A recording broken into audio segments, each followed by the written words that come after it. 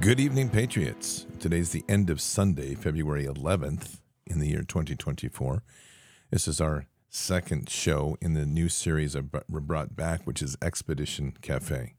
Really featuring, just trying to feature the cultural aspect of the new awakening in America. Last week we had Brian Kohenik on, talking about just creative arts in the Patriot movement and in the awakening of America, and his expression in his new song, which was The Peacemakers, which was an awesome discussion. Great piece of music, too, if you haven't checked that out.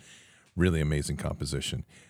Tonight, we're going to have Matt and Joy Thayer of Sparrow Pictures. Now, they have been truly, you probably don't know this, because they aren't way out in front, but if you haven't been paying attention to some of the films that have come out on the Patriot side, they have been really way up front in telling a lot of the new stories of the Patriot movement. They did their first big piece was on President Trump. They did a piece on the Great Awakening tours. They have done the Selection Code piece, which was debuted almost 2 years ago now, I guess, a year and a half ago in Springfield at Mike Lindell's event. They're working on some new pieces coming out. They just released a piece in December. This is full film. These are full films and done with an amazing amount of talent. Matt and Joy are an amazing team. And everything they do is to bring Christ into their message. So really a good story tonight. You're going to get to know them a bit, know their story, and we'll get into a lot of good discussion. Before we start tonight, one thing to be very clear, and this is one of these things that you have to be aware of as we go in, is that we are looking at a disruption in our economy in a big way. These are people that are playing games with us. We know this, and they're looking at two major vectors, and one is to disrupt your money and to disrupt the food. So I'm really always very happy that we have sponsors that step into those roles that are so good. One of these great companies is Birch Gold, and literally they are in a place right now where they are offering you the ability to get your 401ks, your IRAs moved into a precious metals-backed IRA or 401k, and that's so critical right now. Getting things into tangible assets. No matter where we go, it looks like we are trending towards digital, and I am not a digital fan at all. And this is a piece here that digital is becoming the thing because everybody wants to not have to carry cash or carry anything. They want to be able to do everything off their phone. But no matter where you go into digital, everything is going to be monitored, and that means everything can be manipulated. We need to get to tangible assets. We need to get to Birch Gold. So if you will text in the word BARDS and text it to 989898, again, BARDS, B-A-R-D-S, to 989898, you're going to get a free information packet from Birch Gold. Take a look at it, read through it, get informed, then give them a call. And from there, they'll be able to advise you on the best ways to move with your retirement savings. And that's the big piece right now, the vulnerable piece. A lot of those funds can be transferred, and even though a lot of these funds have been pilfered, but the paper dollar money is still there, and its ability to get it over into tangible assets, and I would do that. So I would really advise you to look at doing that and look at also having to advise you on the best way ahead in using precious metals for a retirement account, solid assets, and it's stable over time. So again, type in BARDS and text it to 989898, BARDS, B-A-R-D-S, to 989898, and get that done today, and you'll get a free information packet, and then you'll be able to read through it and make a decision and give them a call and have them walk you through what they can offer, which is great. We are really in an important time right now to maintain not only the information flow, but to elevate the awareness and the awakening within this country. And one of those places that we highly gap in is the cultural arts. That's unfortunate. It's just come out of this. And I think a lot of what's happened here is we have become in ourselves brainwashed to a large degree and convinced that somehow, unless it is a big production coming out of Hollywood, that it's not going to be sufficient to meet the people's interests and demands. That's created a real problem in the Patriot movement. Music should be all Patriot music. It's not. It still flows out of Apple. It still flows out of Amazon Music. It still flows out of for the most part, the same sources of music creation as the people were fighting. When we get to films, it's the same thing.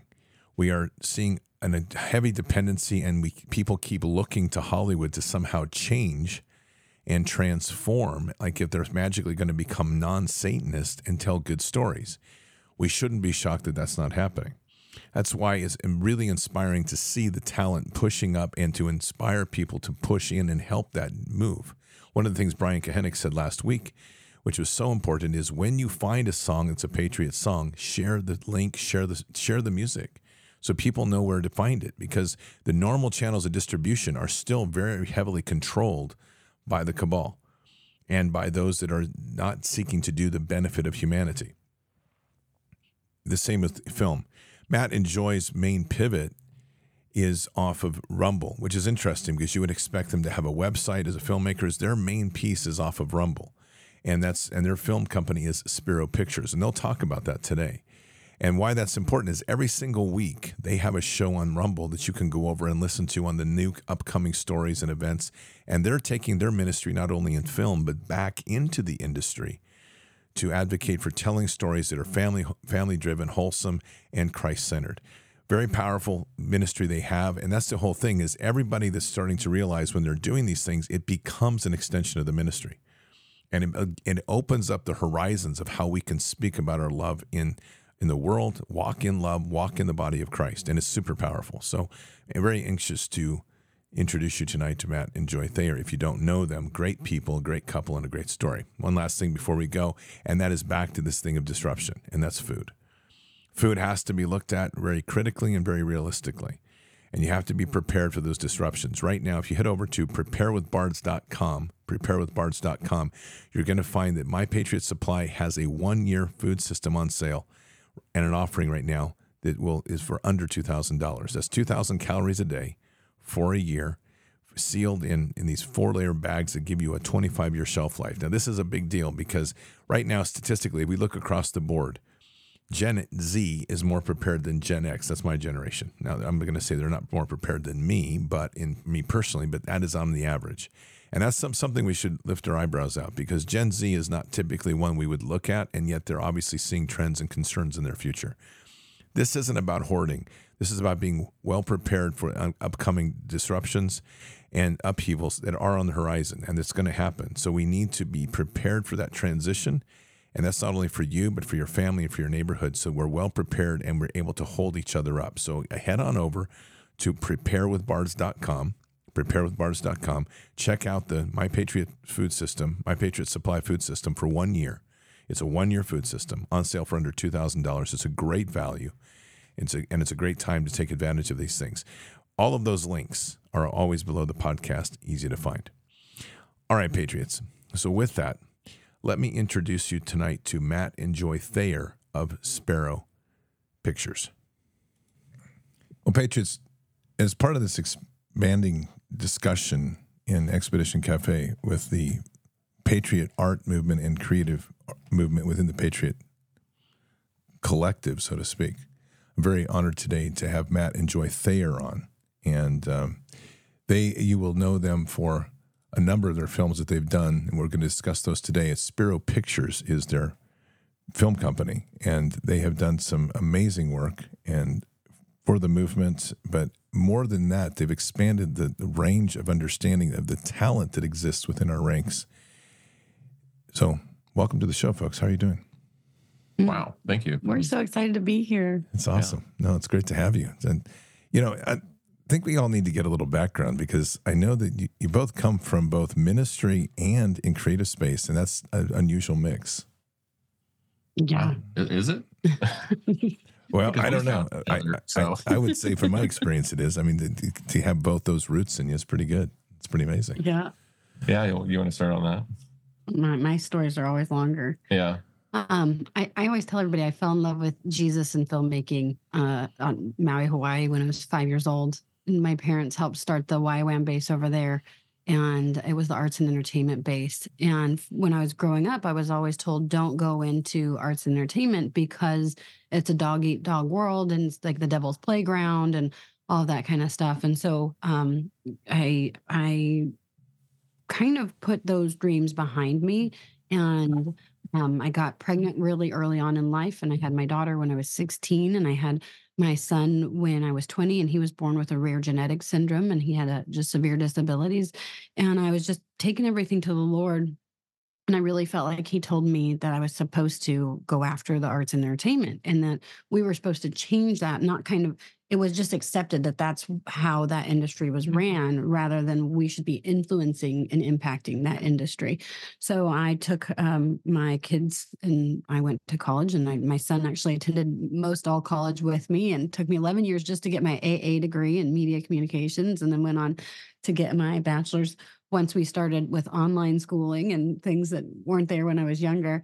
And then I'm getting ready to I'm going through a horrendous divorce, getting ready to move down to Pasadena, and God told me to stay in Northern California, way up north. We were in Redding, California. This was 2006. Yeah, it's 2006, and I had already went out for the part of Esther and One Night with the King and just different things like that.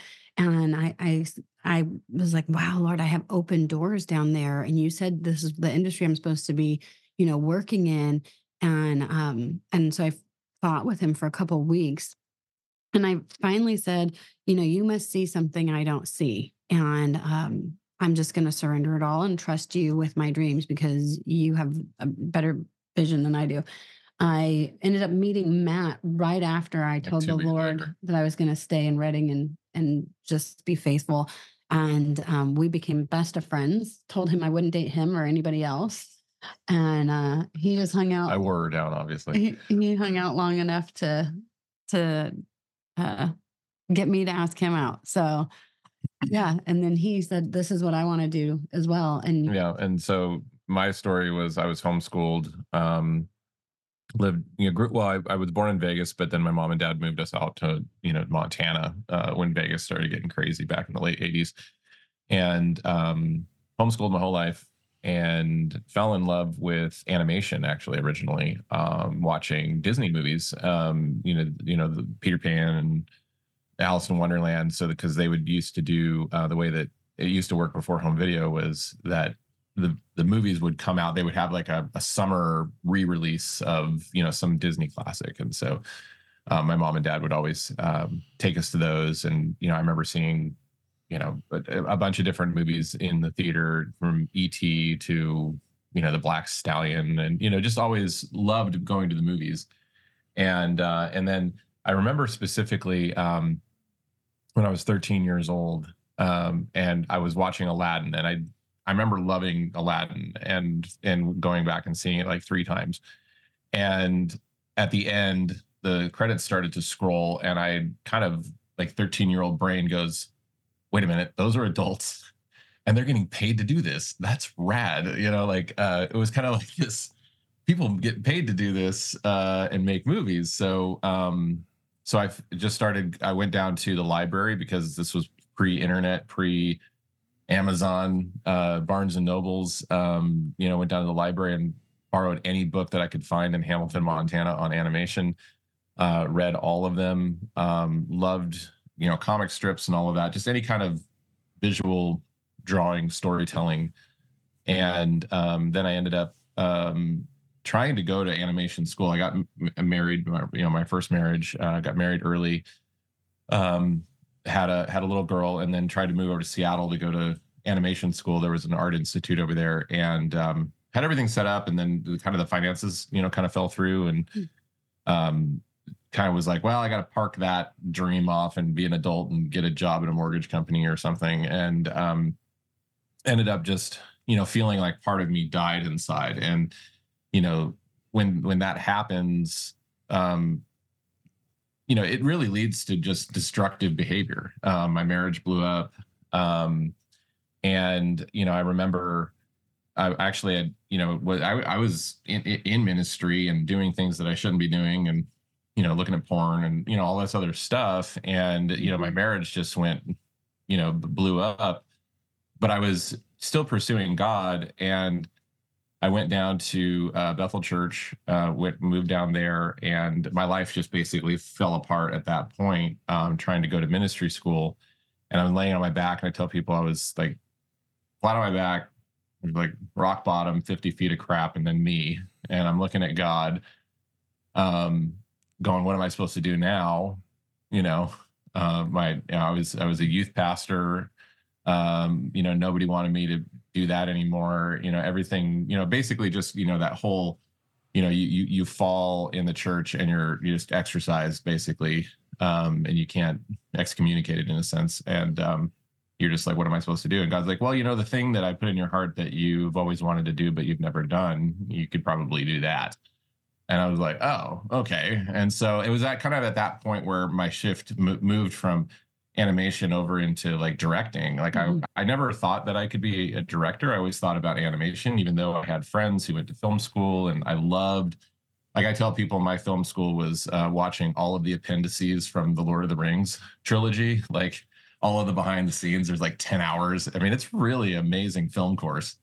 And I had watched all of those, loved those movies, but I never thought of myself as a film director. And God kind of opened my eyes to that, started giving me visions in the middle of church of scenes. And I'm like going, I don't know how to get these out of my head. And so, now all of a sudden there was the internet and there was Barnes and Noble and Amazon. So I could actually go and buy screenwriting books. And again, it was just my homeschooling self-education thing kicked in, and I just started to go after it and found any excuse that I could make. I met Joy.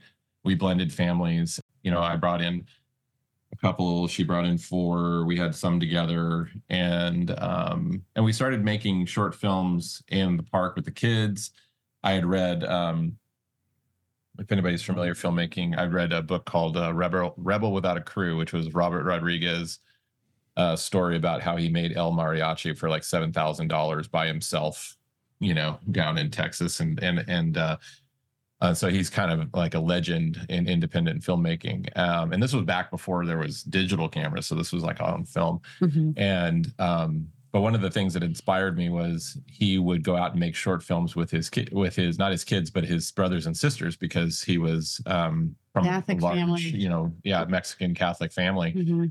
And so so I just started going like, well, I've got a bunch of kids, and they want to act, and they have friends. They have friends, and they're all very inexpensive day rates. So, which is basically just give them ice cream and a pony. So we brought them out to the park and made some films, and then started winning film festivals. And people started asking us, to make commercial projects. And at first I was like, I don't want to do commercial projects because I'm a filmmaker and I'm an artist. And Joy's like, you got to start making more stuff and getting paid. Business person. Right. Because all these little short films are, they're a couple $100, couple $1,000. People don't realize, how much money it takes to just even do little small stuff. And so that's kind of how we started doing that. So when you say commercial films, are they like advertisement, that sort of thing? Yeah. So we've worked for HP, Verizon, Cisco Systems. We've done stuff for ServiceMaster, Restore. We've done UC Davis Medical Center, all that kind of stuff. We've done thousands of corporate commercial projects. Ranging from, like Matt said, from a couple $1,000s to hundreds of thousands of dollars on projects for commercial clients. And then I actually got the opportunity to go work on the film I Can Only Imagine. And so this was the first time I had ever left my son ever. Like I may have left him a total of 3 days in his entire life. And Matt was taking care of him, and I went out and worked on the production team of I Can Only Imagine. And during that time, my father was dying of cancer, and I was also helping to be his caregiver. And so he had encouraged me to go out. And so I went out there, worked on the project, came home over Christmas break, and he ended up passing away on Matt and I's wedding anniversary. And then I went back to work after Christmas break was over. And then that led to me working on Unplanned, the film Unplanned. And for those that don't know about Unplanned, it is a true life story of Abby Johnson, who was a Planned Parenthood director, had been a part of over 20,000 abortions. And she had a come to Jesus moment. And she actually saw an abortion happen on the ultrasound machine. And she said, what am I doing? And so she became a whistleblower on Unplanned. And then she wrote a book and everything. And so when I was asked to help bring in some finances for that project, I knew that I needed to be a part of that, because what people don't understand is it's not even about abortion. It's about life. And they would having somebody that was severely disabled, I was allowed to legally euthanize my son at any point in his life because I was considered his life support because he couldn't feed himself. He couldn't do anything for himself. He had no head, neck, or trunk control. And so in California, you had that legal right. And they said, they're not, this isn't about even pregnancy in the life of a mother. This is about the value of life. And so got to work on that project. We brought a bunch of our team out there. Matt did the behind the scenes directing and different things on that project. And then when that film came out, the day that it came out was the film's Twitter account got taken down. Hundreds of thousands of followers got removed off of Twitter and just was 2019. Gone. Yeah. And so that was before censorship was really cool. And so our executive producers and stuff went out to the White House and they had to testify in front of Congress. And one of the executive producers became really close friends with Laura Trump at the time. And so then that led us to the project, The Trump I Know. So we got to film 31 women in the business, the family, and the campaign, including President Trump in the White House in 2020. And then we've done 4 documentaries in 3 years on top of other projects. And so that's caught up to speed today, I think. 4 documentaries in 3 years. I can relate. This is good. Yeah. No, it's when I was in Afghanistan, I did the equivalent of 2 documentaries in 6 months. So you can, these are, when you're shooting, editing, producing everything yourself, that's a load, right? So yeah. We had a really good team on the Trump I Know. We got that done in like 3 months, which is pretty crazy. Insane. And 9 states. We went to 9 states. like 7 or 9 states, something like that. And and it was funny because it was total God journey. I mean, we prayed. Our entire team was Christian. We prayed, had communion almost every night, and we just kind of. I didn't know. We didn't know what we were going to be filming. I mean, we had an in with Laura Trump, and she was going to make some introductions for us. Mm-hmm. Mm-hmm. But I kind of told my team on the way down, I'm like, this is going to be kind of like a wildlife documentary. Like, we're going to find a pride and film them. Maybe the big lion's going to show up. We'll get Richard Attenborough to narrate it later and, put it out there kind of thing. Nice.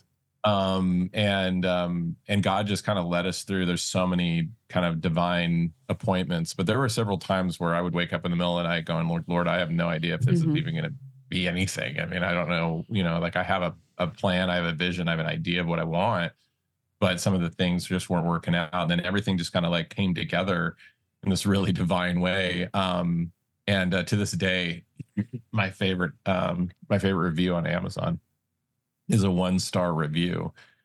And everybody's always like, what are you talking about? Like, why would you want a 1-star review? And I'm like, well, it's because the person said this was completely staged. And I'm like, wow, if you think it's that good, I was there. There was nothing staged about it. That's good. So I think that is a huge compliment. So that was really your first break-in into kind of the Patriot movement as far as filmmaking? I'd say, yeah. Yeah. I think everything that we've done has had some kind of, moral compass that the Patriot movement's been a part of, that it has some kind of libertarian values and freedom and hope and some kind of centered in Christ, kind of thing. But that was the first overtly. Yeah, it was the first time that we kind of drew a line in the sand because, Joy and I both come from families that, talked about the New World Order and the Federal Reserve and gold and silver and all that sort of stuff, even back in the 80s. Yeah. And so these types of conversations, it's nothing. We're not new to us. It's nothing new. And, but we were, we actually we didn't vote for Trump in 2016. We didn't vote for Hillary. We didn't vote for Hillary, just to put that out there. But I was a Rand Paul fan, big Ron Paul fan, more libertarian than Republican. And so I just saw it as kind of like Coke and Pepsi again. And I'm like, I just don't, it's just, it's like, I'm going to vote my conscience, which was not for either of those candidates. And then as he began to govern, and I was like going, wow, like he's actually doing some of the things that I heard Ron Paul say that needed to happen, which was like reversing some executive orders and just doing all of the things that we've now seen him do. And you're like, wow, I think he was the right guy, and began to, research and all of that. And so that's kind of why the Trump I Know is kind of interesting, because it kind of encompasses a little bit of our journey of, becoming, more of a Trump fan, and kind of circumventing past and dissecting through all of the narratives about him. And so, but we've always been very politically minded. But when it came to, like what we would share online, through our company or anything like that, it was pretty apolitical. Yeah. And we were trying to make inroads with Hollywood. Right. And so when the opportunity came to do the Trump I Know, I remember in a moment, I was like thinking, wow, this is going to draw a line in the sand, and God telling me, like, why are you trying to curry favor with, kind of an area or Hollywood that's, dying, and I'm trying to take down. Right. Right. Well, you kind of like, I'm trying to expose, and, he kind of pointed towards the other part of America. And he was like, that's your audience. You need to get to know them. And so, so that's been kind of the turning point for us, where we became a lot more frontward facing, kind of like, I kind of equate it to David looking at Goliath and running towards him and saying, like, well, this is where the enemy is and he's going down. So we're just going to get out there and charge. We got 5 stones. Let's do it. Yeah. Nice. How did that affect your commercial clients when you did that piece? So I was getting ready to hire in early 2020. I was getting ready to hire a producer from Los Angeles to move up to Redding, and we were going to get Range Rover, and we were going to bring that client in. We were going to get some other clientele, and this was going to be one of the largest regular clients that we had, like annual budgets and different things like that. And so I had been interviewing him, and then when 2020 like crashed and burned, and so just back it up for 1 second. So my son, when we were working on a plan, he came to end of life, and he was almost 21 years old when he passed away. But so 2019, he ended up passing away. And so I call it my gray year from 2019 to 2020. And he passed away the night before my birthday. And so in 2020, when in the very beginning, I'm seeing a trauma counselor and a grief counselor and going through some stuff, and I'm trying to hire some people that can take over some of my responsibilities, and I can move on. And so I found this guy. He's really great. Want to do that. And then Pride Month comes out in February, and then all of these clients want to do this whole pro Pride Month kind of thing. All of their logos changed and all that kind of stuff. And I was going, I'm not comfortable with that. And then there was the Black Lives Matter. And then Black Lives Matter stuff came out. And then there was just one thing after another. And so we looked at each other and we talked to each other about all of this and said, what are we going to do? We have to decide who we're going to serve. And if you're getting paid to do something, you get paid to do what they tell you to do. Right. And so we said, well, this isn't the clientele that we want to serve. And so we decided at that moment, we'll only take on clients that are pro-God or pro-America. If they are destroying the fabric of America, if we're doing something that's going to be destructive, then that's not a client we wanted. So I went back to the guy that I'm getting ready to sign the contract. We paid lots of money to go through the whole contract phase, all this stuff. And I go back to him and said, we're not going to hire you. And then after COVID, we'd worked on the Reawakening, and Gavin Newsom was going through the recall. And Matt said, he's going to cheat. He's going to get back in, and he's going to be worse than ever. And I'm sitting there going, I rebuke you in Jesus' name. And we're driving down the road, and I'm like, no, like this isn't going to happen. And sure enough, that's what happened. And then our workman's comp is doubling overnight, because he's like, well, that's what the people want, and they voted for me, and their voices are heard. They like the way I'm doing politics, and it went down fast. So we moved to Oklahoma. So we packed up. and we took our family and we moved to Oklahoma, and we said, okay, we're going to be in the middle of America. We're going to be able to get to projects and things from here. And it was getting increasingly hard with our crew. not just our, not just the clients, but with crew, because I mean, before 2020, before when we started making these larger, more frontward facing patriotic stuff, it didn't matter. It's like, if you could edit something, it'd be great. Whatever your political beliefs or whatever, who cares? I didn't really come into the office. But yeah, so when we started working on that, all of a sudden, you have people in your office saying, I don't want to work on that. I don't want to, I don't want to do the job that you're asking. Want to edit the Trump I Know. And we would try to be sensitive to that. And because we had other projects, that were, apolitical, just commercial stuff. And so it's like, okay, well, you can work on these things. But it just started getting it was just harder and harder and more uncomfortable. And so we realized that we pretty much had to just start over. And, so moving to Oklahoma was like, we did a sharp nosedive. We did a sharp nosedive. We were like, woo. Yeah, and then just kind of, laid some people off and said, well, we're moving states, and this just makes more sense for us financially. I mean, an LLC in California costs $900 a year, and in Oklahoma it's like $100. So it's like there's just massive differences in small business expenses and overhead. And so we decided, well, this is what was going to be to do. So we've just been rebuilding essentially for the last couple of years in the middle of, doing these 3 or 4 documentaries. I think a theme that you'll probably see in Matt and I's life is just really trying to do our best of putting God first in everything. And then he'll redeem all things. And so it's been a good year. It's going to be a really good 2024. And then now we've started finding who our tribe is, and then who our audience is. And I think that our audience overall is a lot of people, not just in America, but the globe. They're hungry for the stories of freedom, the stories of hope, and the things that we care about. And they want to know what they can do. They want tools that they can be empowered by. And so even though we've done documentary work, and we're doing another one right now, it'll have a lot of scripted pieces. We'll have some projects coming up we've been working on with some people that are going to be in the narrative field, everything from children's content to adult content.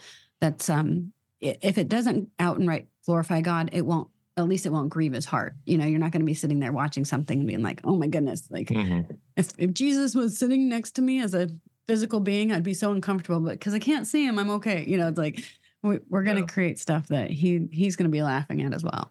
I think that's fantastic. I think that's kind of the root of all things. And it is a challenge as we go through this and trying to hold those lines and trying to keep pure in that walk and that belief.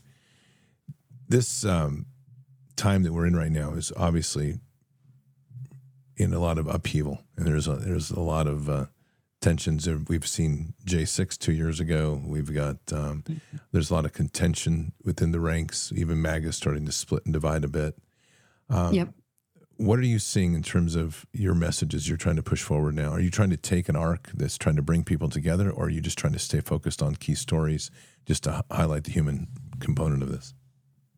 That's a good question. Wow. I think both, to be honest, because I think that the global elites have really tried very hard to get people segregated and get people against each other. And so whether it's in families, whether it's in political factions or races, or, look at what we're experiencing right now with just gender identity, and the confusion that's going on there. So I think that the stories that we're trying to tell need to unify people, because we have more in common than we don't. And so a lot of times if somebody doesn't know our political affiliation, they'll be like, oh my gosh, you guys are amazing. And then you'll say, they'll see something, or they'll say something about, you guys worked on this or that. And then there just becomes this awkwardness. And I'm going, wait, how was I so wonderful and amazing 2 seconds ago? And now like, you don't even want to be around me, kind of thing. And so I think that God wants everything reconciled to him. And so I think that we need to have that first. There is there's just this okayness with us if people are offended, or that it does bring some kind of division. And we're not everybody's savior, and we leave that to the Lord. But I think, and then the stories that we're trying to tell, is um, probably the last few are talking about how fragile our nation is and what we need to be doing and giving people tools and resources. Because if we lose the freedoms and we lose this nation, we may never get it back, and it would be hard to rebuild. And so at this point is just trying to give people information so they can make informed decisions, no matter what their political affiliation is. And I just have a lot of hope. Actually, I'm kind of I'm a hopeful person by default, but also because I read the Bible and I see God's hand through the Bible, through history. Nations rise and fall, and at one point, people were freaking out about Babylon, and like they were the big bad boogeyman, And they were. and yeah, they were, but they were very big and very huge, and at that time, like who could stop them? And God's like, yeah, no, they're going to end. And and so I feel like the same thing, when people talk about the World Economic Forum and all of these different not nation states now, but we have these kind of corporate states that have that have risen up, and they're the kind of the kings and the boogeyman of this age. And it's not saying that we're not concerned about it, but I just feel like when you take that heavenly perspective and you look at it from God's point of view, things start looking a little less big, and you can kind of go, oh no, actually he's got this. And we just have to stay close to him. And when it comes to storytelling and the way that we tell stories, I've always been really one of my favorite, I guess you would call him like a treatment on filmmaking is not really, or storytelling is not even from that. It's from the first chapter of Mere Christianity, where C.S. Lewis talks about the universality of moral law, and how you can go somewhere else in the world and find people who are honoring, like somebody standing in line. Like nobody, you don't go and cut somebody in line, or there's just different things that are unspoken inside of us that God has placed there because God made everybody, and is and I feel like as storytellers, if we can gravitate towards those common universal truths that God has written on the hearts of everyone, we've got a better shot at creating some bridges and and kind of common denominators between people. And I think that's what storytelling can do. And so whenever we do anything politically charged, we're always looking for that human element. We're always looking for that universal kind of element to it. And it seems to be working because people watch it, and like Selection Code, the one that we did about Tina Peters, people were like crying in the audience, and they're like, it's a documentary. It's a documentary about election fraud. And people go like, I wasn't expecting to tear up. And well, it's because there's this human element there that's about injustice, and nobody wants to watch that, nobody wants to see that. And so when you present that in a way, people will accuse you of like, well, you're being manipulative, and it's like, no, you're just telling the truth. I mean, I think Hollywood has gotten away, and media, Madison Avenue, they understand the psychology of human behavior, and they understand the inner workings of the mind, and how to use the psychology of selling and all of that sort of stuff. Persuasion and manipulation. And that's been used, and they very, very much understand it and value it. But it's just like a tool like anything else. It's like using a hammer. You can use a hammer to kill somebody, or you can build a house with it. And so if you can take that tool and begin to understand it from the standpoint of like, I'm going to communicate the truth, and I'm going to use this hammer in a proper way, to build something rather than tear somebody's psyche down. Hopefully we'll be able to teach them how to critically think. Right, exactly. You can actually dispel, you can actually use the same tools that they're using to put people under a spell. You can use that same tools to dispel that manipulation. So the Patriot movement is an interesting one when it comes to creative arts. We were talking a little bit about this in the beginning. I think that there's been, in my opinion, there's been such an inoculation of what creativeness needs or should look like, and that comes a lot from Hollywood and a lot of the darkness of even our music industry, that I think it has suppressed a lot of talent and even a lot of confidence to know that there is a great deal of talent within the ranks. So it's kind of a twofold question. I'm just curious because one, for yourself, I mean, you're exposing that as a representation of that movement and one that centers themselves in their walk in Christ, of how much power creativity can have and what you have within that. But I sense it just with, not just with you, but others, the understanding in the Patriot movement to understand how important their participation is in these creative arts to get them engaged, not just, as Brian Koenig said last Sunday, just take the song and spread it. And so this was common. It's like, take my song, download it, and share it everywhere. Because unless you do that, no one knows who we are because we don't have the big industry of distribution. That seems to be endemic in the what I would call the Patriot movement, is a lack of confidence or understanding of their importance in changing the culture through creative arts. What's your thought? I think that's huge. And when this last year, one of my primary focuses has been on marketing and distribution, because if we were in the mainstream industry, they have their scale of marketing and distribution, and we haven't really done that well in the Patriot movement. So even if Matt and I create something and there's no apparatus on how to get it out there, then it kind of falls flat. So we can have the best film and no audience for it. And so I've been attending events all over from Denver I'll be going to NRB here in Nashville and some different things like that. I think it is huge that if we're going to be doing the grassroots movement, one of the things that people can do, and it's free, is sharing it. Here's something, watch this, listen to it. Leave some kind of a review for somebody. Tell them what you liked. Tell them what you didn't like. Matt and I are very happy to have actual good critique. If somebody can not just say your stuff sucks, but actually say, they can articulate themselves on what they didn't care for or whatnot. And I think that's really important because I think that's also something that we haven't valued in the both Christian and Patriot movements, is some kind of quality critique, because we are artists. We need to be creating art as well as meaningful content. And so I think that this Right. next season, Well, if I could jump in real quick, I think just to make a quick point is that one of the problems with the expansion of art on a patriotic or even Christian level is that what happens is let's see, the artist will present something and expect everybody to see their art for their heart, like their intention and things like that. And so any critique ends up being translated to that artist as persecution. Like, well, you didn't believe in my, in my cause, or, it's like you're persecuting me for righteousness' sake, kind of a thing.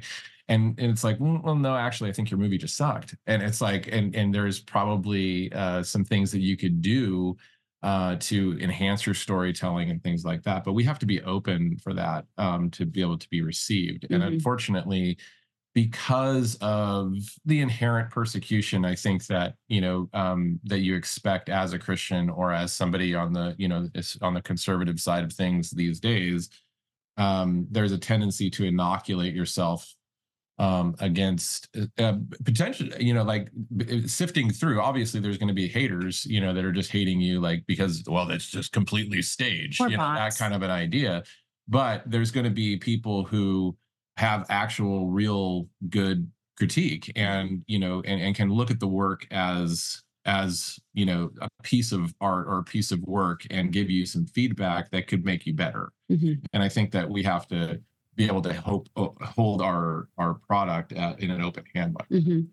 But I do also think that I was sent a website, I think it was yesterday, about some stuff that's coming out for marketing and distribution and media in the Patriot realm and everything. And I was asked to give some feedback, and there was some stuff that I liked and they were doing really well and that we could do at scale. Some of my questions were, how do we not create propaganda ourselves? How do we not be just sharing our own biases if we're talking about scale? Because you can do a little one-offs or whatever, but if you're going to actually regulate something and say this is who we are as a company, I wanted some of those questions asked or answered. And then I also felt like a lot of stuff in the Patriot movement, I was very on the nose. It's not very artistic. It's not very creative. And you're not going to get that crossover audience that we're looking for. We don't want to just be preaching to the choir. We want to be reaching anybody that has a heartbeat that wants to listen, And so I think that there's still some things that we need to gain momentum on. But I do find that there are more people coming out of the industry that had worked there, that have served there for many years, that have a lot of skill sets, that are starting to find one another and connect. And I think that's the other thing is I've really felt like far too long that Christians and conservatives have kind of tried to protect their little slice of the pie instead of working together. And this is my thing, this is my thing. They've been siloed, and I really think we're better together. We need to unite, and we need to be strengthened. And so I think we're going to see some stuff coming up. There's a team over at Ori that's doing some wonderful stuff, and there's a bunch of people that are doing some things that I think we'll be seeing more in the open soon. Well, yeah, and I think that it kind of just dovetailing real quick on something that you commented on was, in the Christian or Patriot movement, we tend to be a lot on the nose. We got to hit people over the head with the truth. The truth is the most important thing, and it is important. But like I was saying before, they've kind of shied away from like creating emotional pieces. And if they try to make anything emotional, it ends up being really kind of melodramatic or kitschy. And instead of like actually understanding, like I was saying, some of those psychological things that can be used as a tool to spread the truth and make the truth kind of go down a little bit easier and an easier pill to swallow. And then the thing that you mentioned where we've met a lot of people from Hollywood that are Christians that have been in the industry for a lot of years, and some of them are still intending to be there and want to be that that Daniel that's still out there serving the Nebuchadnezzars and trying to make that make it a better place, and that's awesome. But there's a lot of people that are going like, I can't work on the things that I'm being required to work on, because you don't always get to choose. If you're just if you're a design illustrator for say marble or whatever, and all of a sudden you just get handed stuff where you got to work on these witchcraft stuff or things that you're just like not settling right. Yeah. Ours might have been a corporate commercial client. Some of theirs are whatever. Yeah, there's just stuff that these guys are being required to design and work on that they're going like, I just don't know if I can serve that. But what's interesting, and this is where kind of like my hopeful silver lining stuff kind of comes into play. And it's not hopium, it's actually just watching again how God does things. People forget that God had Moses raised up in the palace of the Egyptians, and grew up as a prince, because at one point he knew he was going to need a leader for his people. And so he, learned how to be a leader in that environment. And so, there's people in Hollywood that God had called there, and worked within the studio system. We know several of them that spent decades that are coming out at that, but they are so skilled and so talented. I mean, they have just learned with the best of the best.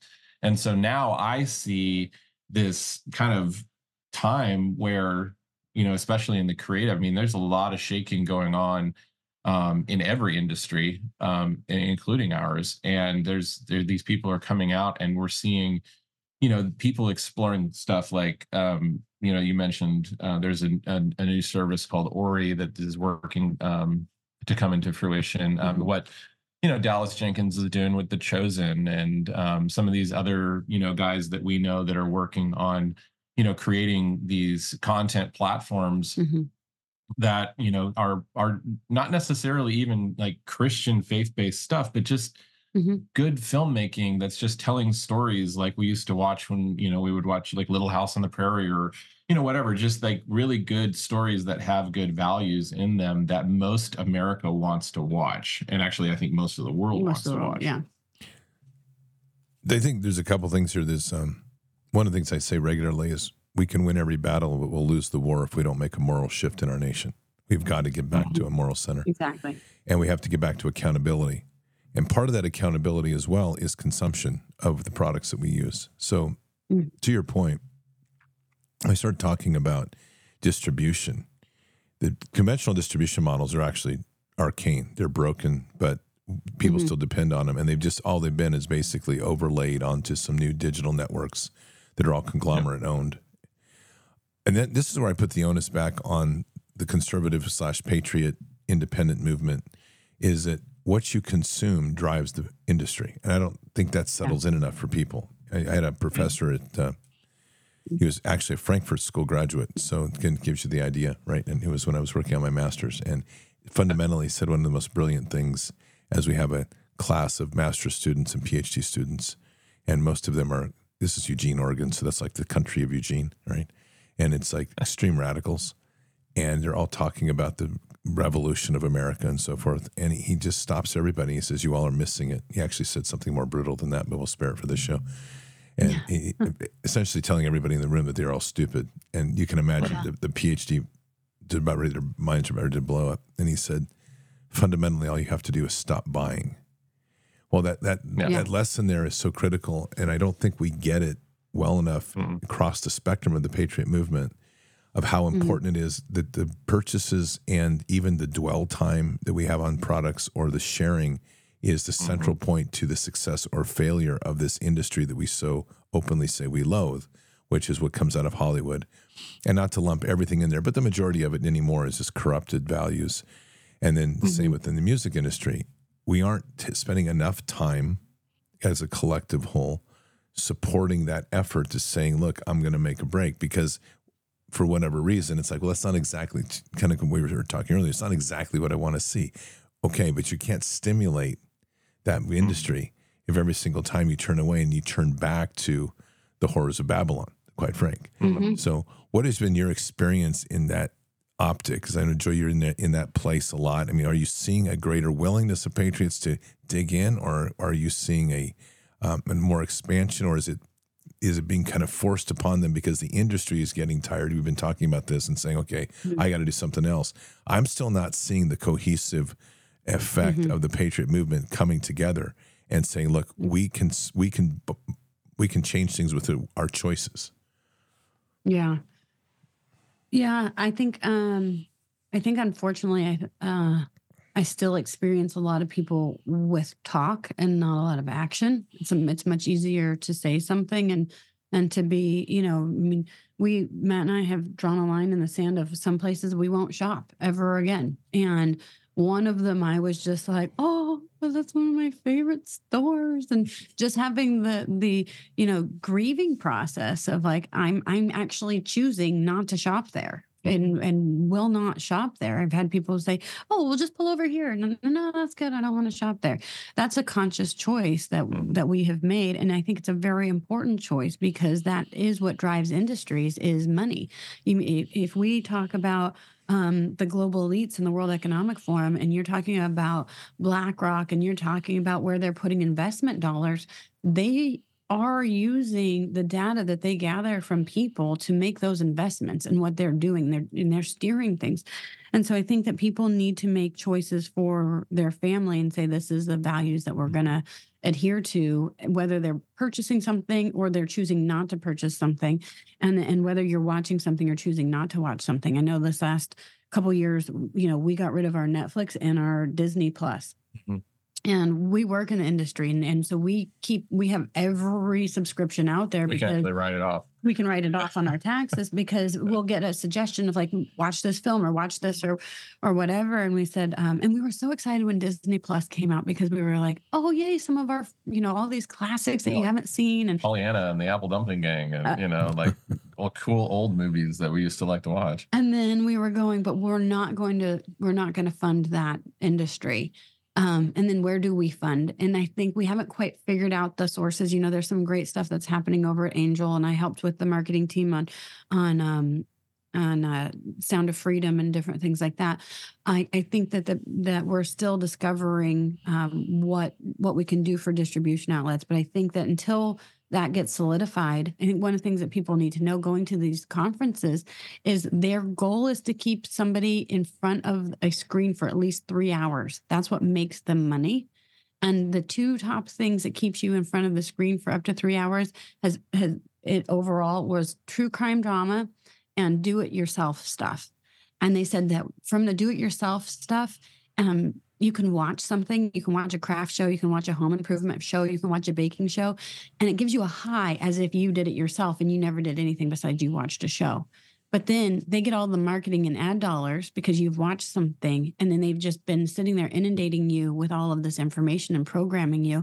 So I think one of the things isn't just where you're buying stuff. It's like deciding what you're going to do with your life. Do I want to sit in front of a screen for 3 hours? We took all social media off of our phones and said, we're not going to, if we want to be on social media, we have to be intentional. We have to go on the computer. We have to, because you'd just be sitting there scrolling through Facebook for a couple hours. You don't even realize that you've done that. But I don't have time to exercise. I don't have time for, all these things. So just like start making those decisions. And then when you're finding, content that you like over on Rumble or different companies that you are enjoying consuming their content, share that content with other people so that they can know where to get it. Mm-hmm. Yeah, and sharing the stuff is important, just because, especially right now, because we're in the process of trying to navigate through, like you were saying. I mean, the industry is there.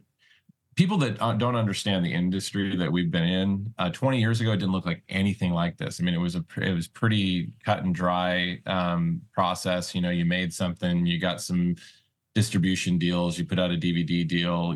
Like you could actually create some.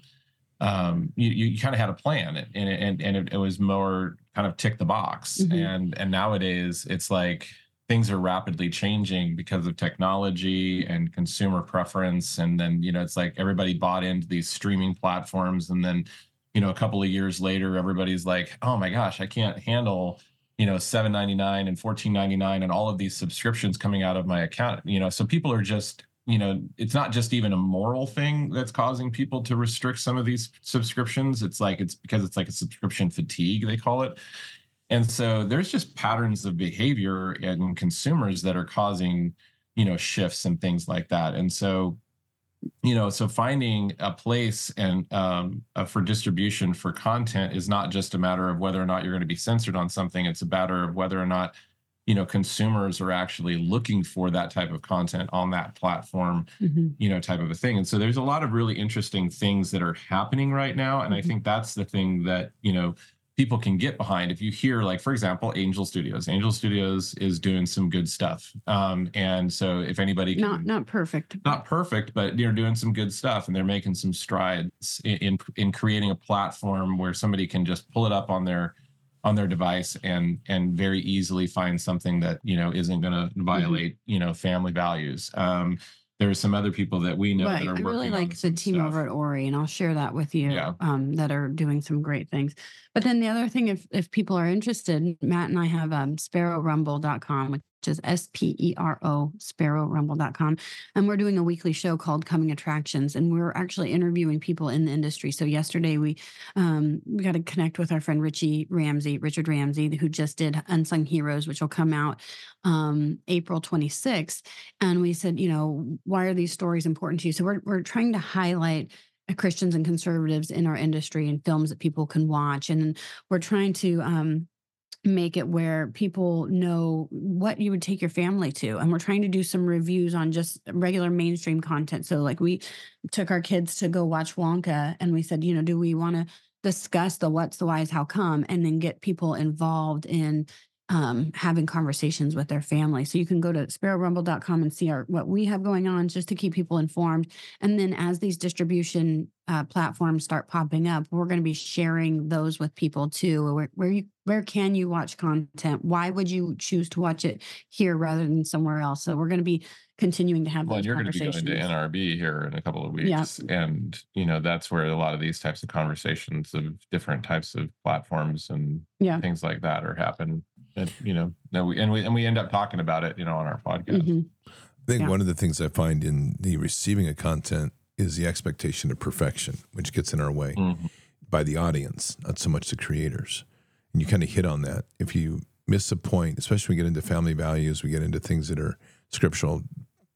My experience with Patriot Movement, when we talk about creative arts, is there's just a couple of genres that really pop in. I mean, biblical stories tends to be a big one, and that's pretty hard and fast. There's a lot of heavy eyes on that, as whether you're going to tell it correctly, miss something, right? And it becomes you become assaulted pretty quickly if it doesn't go the way that one church or one group believes it's going to be. We have outside of that a lot of probably action-driven interest, but I think what you guys have done is opened up the optic for people to see the range. You mentioned documentary having emotion, which is huge. I mean, really being able to feel it. It's just a difficult time because so much of the values of the nation have been assaulted. And so I think there is a lot of wounding, and there's a lot of protectionism around that to try to avoid anything that is going to be disparaging to a value you're trying to raise your kids up from. So the real question is, in the midst of a culture that digs on everything, I mean everything, like, are we going to take that to such a degree that we deconstruct everything to nothing, right? There has to be, you're pointing out some really good issues here, and I kind of want to pull that back into your NRB thing, which is you're engaging in a ministry of film with others. And that ministry, as I always use the metaphor, the story, I mean, Christ sits with prostitutes and tax collectors. They are not the princes of the time, and yet his time and understanding there of what that means to getting to the underbelly of society is huge, and their reception to hearing him. So I kind of want to throw that back at you, because in this concept of engagement that you're doing across industry, not just in your own, you're making some hard choices of what you're going to consume, but you're also engaging back into the industry to say, this is what we're doing, listening and helping lift up. Are you seeing a positive effect there? Is that part of how you see your ministry? Yeah, I think definitely seeing a positive effect. I think that, we used to create opportunity in Northern California for artists to get together. Now I said, if you put all these artists in the same room, we're going to have creative babies.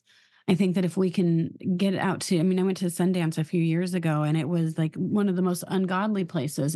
And I was in a meeting there, it was called Us Versus Them. And I'm sitting there, and it was just so stressful because they're showing an overtly humanistic version of their reality. And I'm sitting in the room, and I said, Lord, why am I here? And he said, somebody needs to be salt and light.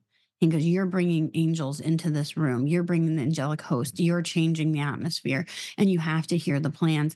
And then also he goes, there's going to be other people that agree with you that need to know that they're not alone. And so that was a very significant thing. And so not being afraid to go into dark places, if that's what you're called to do. If you're not called, you won't have the grace for it. And then also for just connecting with other people. What's on your heart? What do you want to do? I think of people all the time, and I'm going, oh, so-and-so is really good at this, and I can connect them with these people. Even if it doesn't benefit me, it'll benefit what we're trying to accomplish overall. So I think that, I think that's very important. I also think one of the things that General Flynn had said is, he said, always evaluate the people that you're listening to. If you're constantly around people that are just complaining and just, talking about everything that's negative, he goes, get away from them, and get away from them fast. It's one thing to actually have a conversation with Matt and kind of vent about everything, but it should be a solution-based conversation. I shouldn't just be dumping all the time, And so I think even with what you're talking about, whether it's in the political movement or what's going on in our industry, is what solutions are we going to come up with, and what are the problems, the holes, and the gaps? Who has solutions to those problems, holes, and gaps? Where are they? And connecting with them, because I think that our industry is such a team sport, and if you only had good quarterbacks, you don't have a great team. And so we need to find the other parts of the team. Well, years ago, about a year ago, I kind of woke up, and I felt like God kind of challenged me, because I would listen to, a couple of different, podcasts a day, and kind of pointing out the problems, pointing out what's going on, what's in the news, what's happening, what's the deep state doing, like all this stuff, right?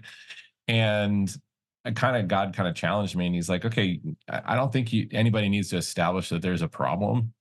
It's like what we need to start focusing on is what's the solution, and I think unfortunately, the church has bought into that. The fact that it's going to hell in a handbasket is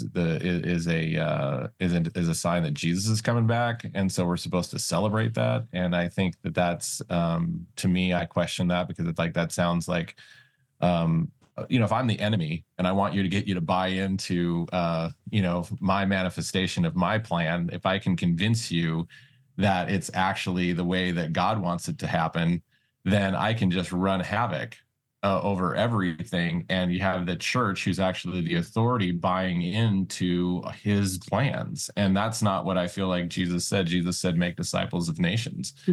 And so what does that mean? Are we discipling nations? Yep. Are we actually, asking God for his strategies? Because he wouldn't give us that call without having some sort of plan, some sort of idea of what that looks like and how to do it.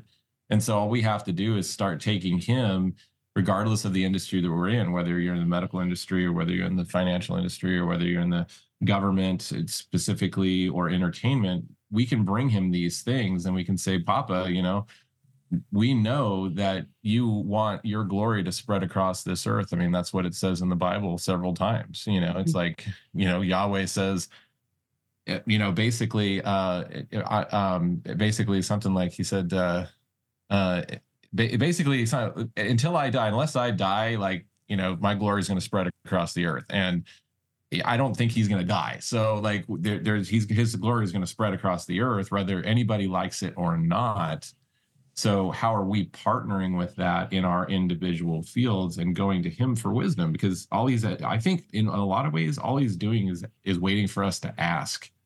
I would agree with that. I think the greatest destruction we've ever had in the church is the end time theory, which has just paralyzed everybody and just waiting for rapture and waiting for somebody else to fix it. And I think ultimately what you get to, which is ultimately the authorities Jesus gave to us, which is we have authority over snakes and scorpions, authority over all evil, and that great statement, you can do greater works than me. All that's red letter language, right? So, I mean, we really have within us the ability to do amazing things. And I think that's inspiring as we start to watch the rise of creative arts in particular, which we need to. And it's a powerful medium to change culture. So let's talk about some of just kind of go through the films you've done in the last few years, because there's obviously you started with the first one, which was about Trump. So the Trump I know. Then we did Selection Code. No, we did Reawakening. Oh, we did Reawakening. Yeah. So that was when we interviewed you, and that's where we met you. That's right. It was in Anaheim. Yeah. And we interviewed a bunch of people that were on the Reawaken tour. We had a plan to make several of those, but we only ended up making one. So it's kind of the origin story of Clay Clark and his partnership with General Flynn on doing the Reawaken tours. One of the things that was great, though, when we were doing your interview, because I didn't get to be in the room with all the interviews, is our sound guy will mic everybody up, and then he's sitting there listening, and then he'll do any cues of like, I can hear something, or all this stuff, and all of a sudden he's waving me over, and he's like, who's speaking right there? Because man's doing your interview. And I said, oh, that's Scott. And he's like, I knew it. Because he didn't know who you were. And then all of a sudden, as soon as he heard your voice coming through on the headphones, he was like, Bards. That's pretty good. That happens. It's been a long, it's been a pretty long journey since then, hasn't it? We had, we've had 3 Bards Fests, and you guys have had films. So from there, you did Bard Fest, yeah, you did, and then you did the Selection Code. Is that what followed the Reawakening piece? Yeah, that followed. That actually was an interesting. I won't go into a lot of details with that one, but that was like, that was a hard one to go through, just because originally I was asked just to come and edit. Kind of a 20-minute, 30-minute thing on Tina Peters. There was just going to be a couple of interviews, and Laura Logan was going to be working on it, and then it expanded. It expanded, and the unfortunate thing was the people that originated the project didn't really have a clear vision on what it was supposed to be. Mm-hmm. One person thought it was going to be closer to what it is that we achieved, and another person thought it was going to be more of like a 60 minutes thing, and the other person thought it was going to be essentially like a documentary is just sitting behind a desk and interviewing people on a stage. And so, when you say documentary, it can mean a lot of different things to a lot of different people. And so I didn't realize that until about halfway through the project that, this was like a cluster. And so ended up important story, very important story. And so, but we ended up almost crashing and burning on that thing, but we came in under the wire, got it all done. Had to do a lot of re-edits in the last couple of weeks. And like I said, I mean, it was, I feel like I have to just hand over to God credit on so many different things, because there's just times where you're in that flow creatively and you're under the pressure cooker, and there's just like divine inspiration that kind of comes and things just kind of come together and work. And then you're, sitting in Springfield, Missouri in front of 300, I don't know how many people were in the room. And, you got, ex-Marines sniffling, and you're just like, wow, you could just feel that thing that kind of comes on a body of people when they're watching something. You can just feel that kind of emotional presence in the room that just hits everybody. And that was really special to see that. We just finished State of Denial, Arizona. So people, what's the website? State-of-denial.com. That's just now, just recently, you're saying? You just did that? That one came out December 20th. December, okay. Yeah. And we had over 1 million views in 9 days. Wow, this is great. People can go to the website and watch it, and that's a great one to share. You can also go to on well, I call it Twix now. X, but Twitter. It's X, Twix, Twitter, whatever. Yeah. Twix me. But you can go to I think it's State of Denial AZ, because it's about Arizona. So at State of Denial AZ, and it's there as well.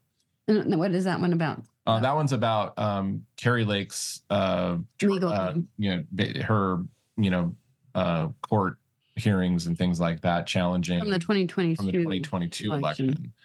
And all the evidence that they wouldn't allow. Yeah, a lot of evidence that they wouldn't allow that it couldn't be seen or they couldn't gather before, and so we put that together. Basically, it was a couple of trials that we went through and laid out all of the evidence on what was going on, and people watch it. And speaking of people that share things, Robert Kiyosaki actually shared that one on his X account. Wow, it's fantastic. And that was really cool. Yeah, it's a big deal. Sharing, it's huge. Yeah, it's a really big deal. So go over there, watch it, share it, get it out there. We've got, our Truth Social account. But I thought also what was really cool is because Matt puts all of these storytelling components in there. He's like, how do I make a court case interesting? Like it really came about where one of the head legal counsels gave us the court documents, like the court filings. Wow. Said, we make a movie about this. And we're like, oh, praise Jesus. And lawyers, God bless them. They and some of them are very good writers. But it's like, it's not a story. It's, it's they lay it out there and they use some great language and they make the case. But so Matt said, we're going to have to use music for this, and we're going to have to use some artful ways of doing the interviews. And so he watched Batman. Well, okay, so yeah, the Batman movie. I was watching the behind the scenes on it, and the way that they framed up the interviews were really interesting, because they kind of like had normally, when you see a side profile of somebody, there's a lot of space in front of them, and so I kind of reversed it and put them facing towards more of the I don't call it they were closer to the edge of the frame facing, and then behind them, we were able to actually put some of the documents and put some of the evidence behind them. So it was really interesting. And so that was, kind of an interesting way to do it. And then the spaghetti Western. With the music, because it was Arizona, I was like, oh, what if we use like kind of spaghetti Western kind of, music with this true crime kind of feel. Nice. And it worked really well. So yeah, I'm really proud of the way that came out. I think the biggest compliment that I got was from my editors, mom and dad, who live in Melbourne, Australia, and they watched it. These are global stories, because what's happening in Australia, they're going, "What if you?" But they watched this, which is very specifically about Carrie Lake and Arizona and Maricopa and everything that's going on over there. And they watched it and they called them up and said, "We totally can follow it. Like, you guys laid out everything in a way that somebody in a foreign country who doesn't have any idea about our election system could comprehend it. So that was a really big compliment. And we've been getting a lot of accolades for that. And then that kind of sort of led to the one that we're working on now, which we can't talk about yet. We will soon. We will soon, but I'm excited about it because everything that we've been doing, well, the Trump I know, we've traveled around a lot, got a lot of in-person interviews. But everything else that we've been doing has been a lot of kind of, you found footage, you bring in, news and different, things like that into and create a story out of it. But this one, we're going to actually be able to do some reenactments and do some scripted reenactments. Mhm. And Speaking of which, have you talked to Brighteon Studios lately? mm-mm. They've got a full 8,000 square foot studio that they're opening up to patriots to use to do just that sort of filming. And they're moving into documentaries. So you might want to get, cool. I don't know, are you Where? they're in Tennessee. Okay. So I don't know if you Bob Denny? I have met Bob Denny. Yeah. Okay. Do I know Bob? Yep. maybe They're on a shoot right now down on the border. They're doing a reenactment of a story of a little girl that came across. But Mike Adams is pushing now with the direction of Brighteon to go into Brighteon documentaries and to take that to a new level. So it's probably worth looking at it. I mean, they're definitely looking at content creators to do that, and then also offering studios and partnerships as they go down the way. So it's some good stuff. Well, our hope is that this one will actually be a theatrical release, and we're pushing for. We're working for September. Nice. I don't have Bob's contact. Yeah, we're looking at Patriots Day, which happens to fall on September 11th for the release of this one. Nice. If that told you anything about. That's great. We're going to make us watch. Well, you can tell us all about it when you're ready. You can come back on and push it. That's good. A couple months from now, we'll be able to show you a trailer and all of that sort of stuff. Well, that's good. That's going to be around the clock. That's awesome. This is great. So where do people find you guys? I think the best place for people to follow us is over on our Rumble channel, sparrowrumble.com.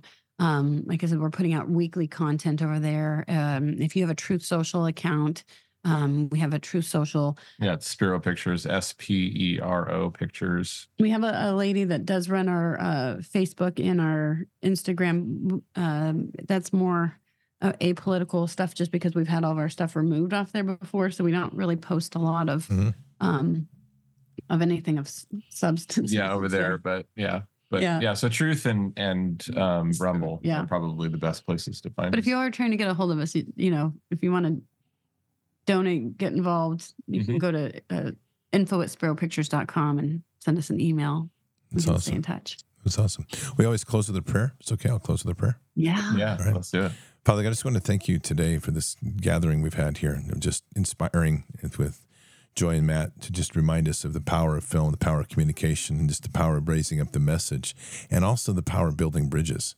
This is really a time that we have to take our ministries to new levels and start to not be so isolated, but to reach out to the broader body of Christ and to use the inspiration you put in our hearts to tell the many stories that will lift people up, to inspire them, and to stimulate that excitement of, again, being alive, being awake, being part of this time, and to learn about ourselves in the process, even if those stories aren't always in the alignment of what we want to hear, but rather to start hearing each other in our hearts rather than what we see on the surface. So just ask for a blessing over both Joy and Matt of all that they do to continue to guide them, lift them up, and raise them, and to let their voice be heard, and just inspire others to pass the work along. That we, as iron sharpens iron, we raise up the body of Christ in a great time such as this. And so we ask for your blessings and guidance in all things in Christ Jesus' name. Amen. Amen. That's awesome. It's been a pleasure. Great catching up. I'll tell you, it's been a while. Yeah, it's just good. catching up with you, man. Yeah. What's on your docket coming up? We've got a number of things. We've got April 8th. Well, first of all, did you hear about the DMA? Have you heard about this? This is an interesting one. You'll be interested. There's a Declaration of Military Accountability that was launched on 1 January. And it's a document that's written very much like in the format of the Declaration of Independence. Okay. Yeah. I saw that. I sent that over. And so I was asked, as a veteran, wasn't expecting it. Most of this is all centered around the COVID nonsense within the military, Right. the violation of orders.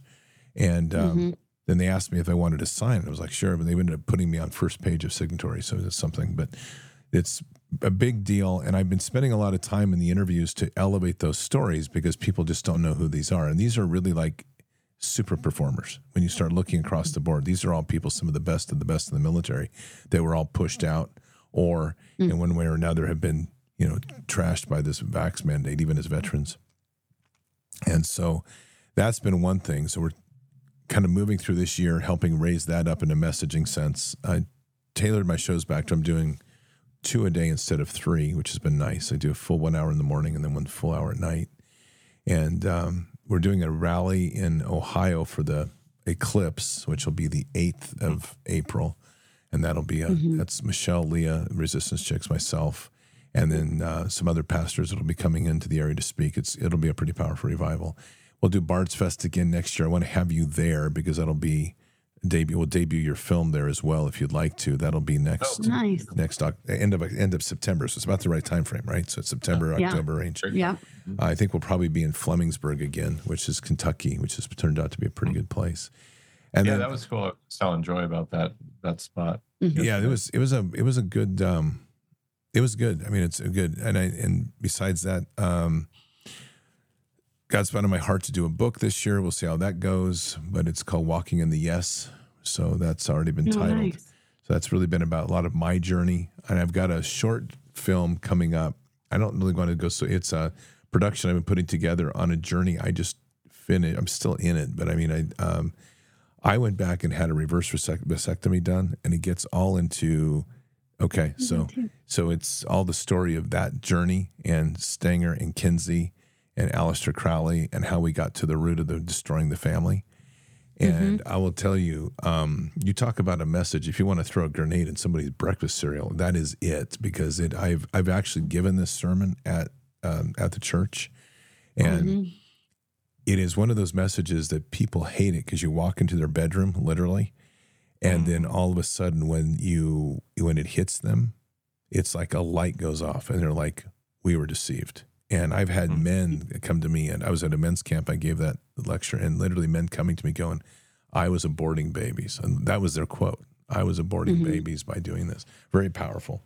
So we've got that composition going along. And then just what I'm doing up here, which I'm expanding into some storytelling online, which I'm going to add more video this year, but some actual stories, not just sitting and doing my daily thing at a desk. I have a thing about that. I know people like it, but I want you to listen to the audio, the message. I don't want you spending all the time in front of your appliance. That's kind of my thing. Yeah. But if I'm going to do content development, like video stuff, it's going to be some actual stories. So I've got some stories around the farm, and like even the Brighteon show is changing now.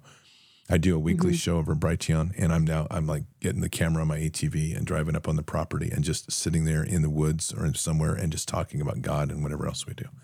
So just trying to kind of break out of the studio environments a little bit.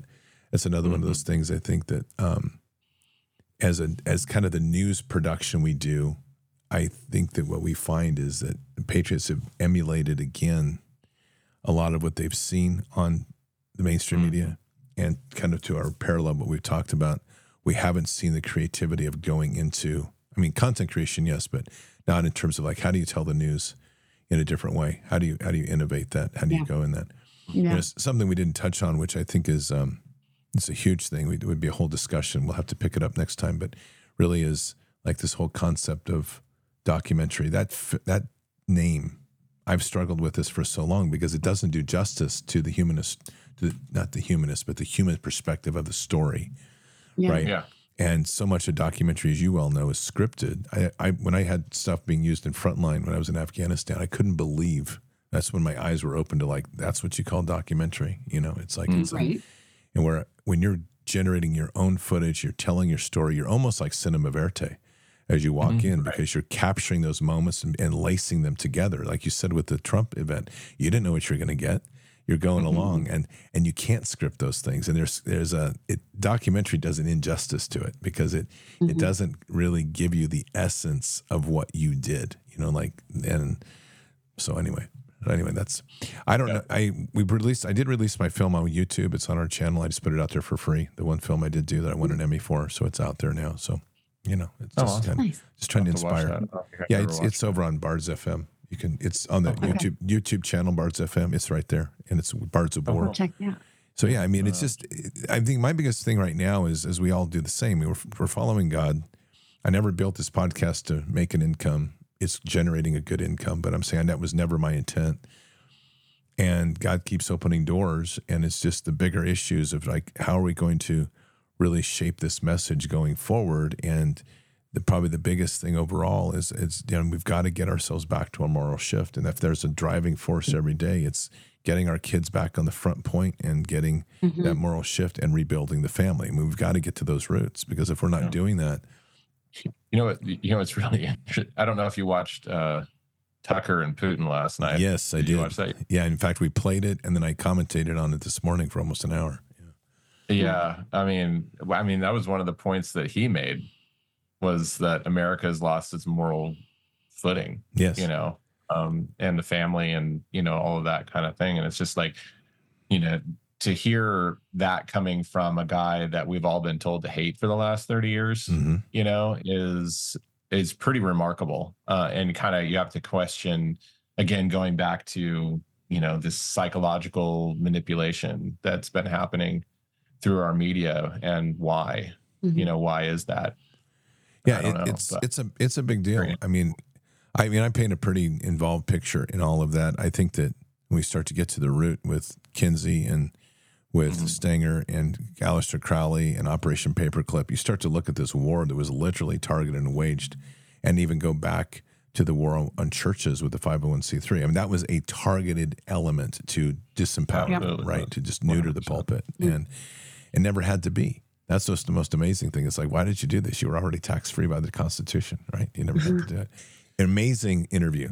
Putin handled it brilliantly, and it's like it's why we played it last night instead of a show. I said, we're streaming this. It's probably the most important interview of your lifetime. Listen, and listen carefully. That's what I was telling my kids last night. I was like, you guys may not understand this right now, but this is probably the most important. That's it. All right, guys. Hey, love you. Have a great day. We'll talk to you soon. Thanks, mate. All right, God bless. Okay, bye-bye. God bless. Well, Patriots, that was Matt and Joy Thayer of Sparrow Pictures. Just a great couple, and really powerful in the movement of bringing up cultural arts within the Patriot movement. And we need that. We need that desperately, because not only are they doing productions themselves, but they're also taking that philosophy and approach back into some of those dark places in Hollywood and other places to bring people over. So this is a really great bit of work that they're doing, and just an amazing story that they have. Anyway, thanks for being here tonight. So we'll be back tomorrow morning for Bended Knee. So keep your head up and your eyes forward. Never bow to evil. Never relent. Always press into the fight. God is with us. He'll never forsake us. And in the end, God always wins. But we are here in this time, in this place, for just such a time as this. We are at war. So walk boldly and fearlessly with Christ. Occupy the land. Expand the kingdom. Subdue the enemy. Mission forward. Patriots, I'll see you tomorrow morning for Bended Knee. Until then, or until the next time, God bless. Good night. Thank you. And out for now.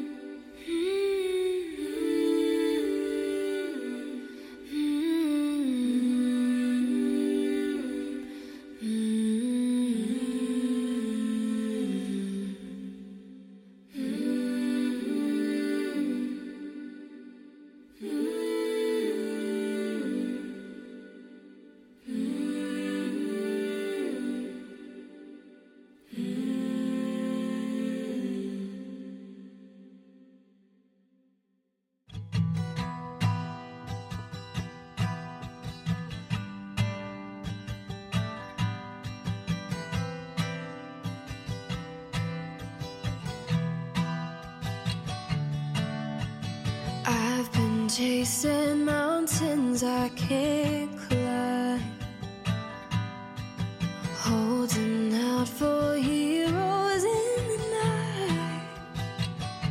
I find myself here in the dark. We learn to fight and learn who we are, but I am raised up to face the stars, full of light, and we are wild like a river, wild like the fire in your veins makes you shiver, and I chase the winter out of my mind like the dark in the distance. Wild,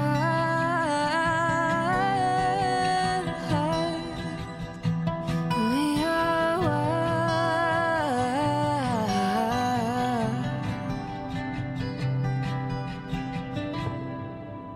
Standing at the edge of a great sea, sometimes it takes all you got to believe that you are whole here in the dark. We learn to fight when we fall apart, but we are raised up to face the stars, endless light, and we are wild like a river, wild like the fire in your veins makes you shiver, and I chase the winter out of my mind like the dark in the distance. Wild,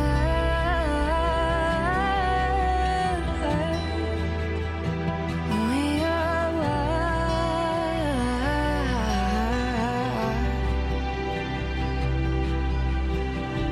Can't hold me back, can't pin me down,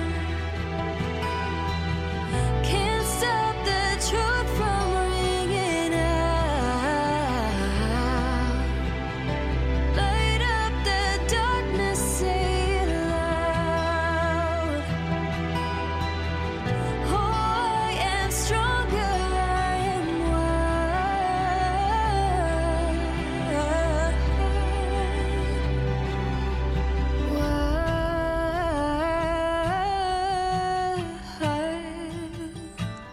We are wild.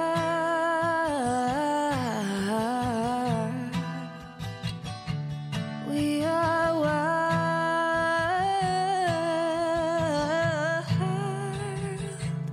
We are wild.